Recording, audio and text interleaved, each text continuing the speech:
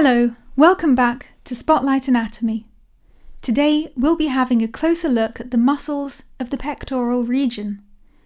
You can follow along using an anatomy app, or feel free to use the link in the description to our illustrated notes. There's extra material and quizzes there too. By the end of this episode, you should be able to recognize and identify the muscles of the pectoral region, recall the innervations, origins, and insertions of these muscles, and describe the relevant pathology of the pectoral region and its clinical indications. So let's begin. The most superficial muscle in the pectoral region is the pectoralis major, which forms the anterior wall of the axilla. It is composed of two heads or parts: the sternocostal head, which originates from the anterior surface of the sternum and the costal cartilages of the 1st to 6th ribs, and also the clavicular head, which originates from the medial clavicle. The muscle then inserts into the lateral lip of the intertubercular sulcus of the humerus. It is innervated by two nerves, the medial and lateral pectoral nerves. Given this information, what do you think are the main actions of pectoralis major?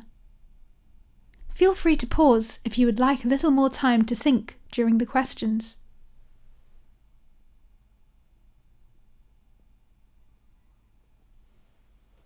If the arm is in the anatomical position, the clavicular head causes flexion at the shoulder joint, while the sternocostal head extends a flexed arm.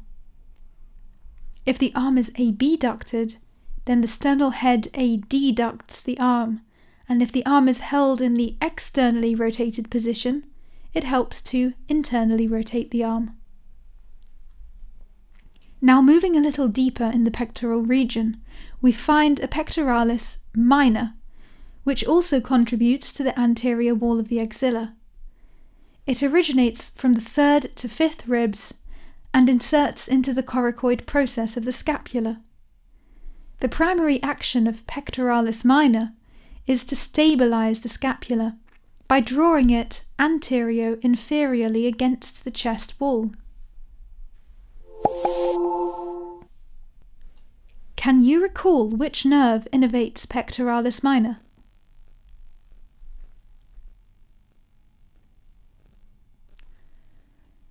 Pectoralis minor is innervated by the medial pectoral nerve.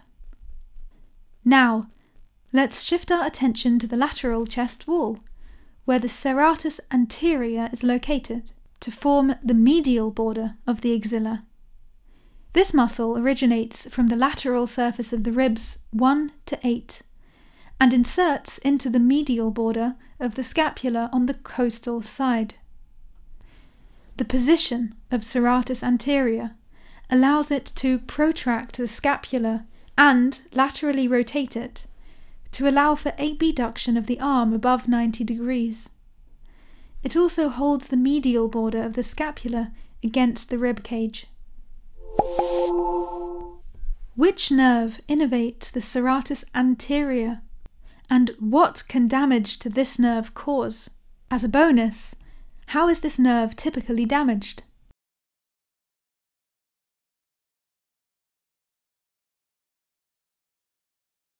Let's take this question from the top. The serratus anterior is innervated by the long thoracic nerve. Given the functions of this muscle, paralysis of it by damage to the long thoracic nerve would cause winging of the scapula, which can be seen on clinical examination. Often, damage is caused by mastectomy surgery, as the nerve can be stripped during axillary lymph node clearance. Finally, let's move on to the last muscle in the pectoral region, the subclavius. This is a small muscle lying horizontally beneath the clavicle that originates from the 1st rib to then insert into the subclavian groove, located in the middle third of the clavicle. This positioning allows it to anchor and depress the clavicle, whilst providing minor protection to the neurovascular structures. The innervation of subclavius isn't too complicated. It's innervated by the nerve to subclavius. Thank you for listening. That's everything for today. Now, why not try the pectoral region test yourself by following the link in the description? Have a look at the show notes if there's something you didn't catch, or for a more clinical view, check out our weekly pathology podcast.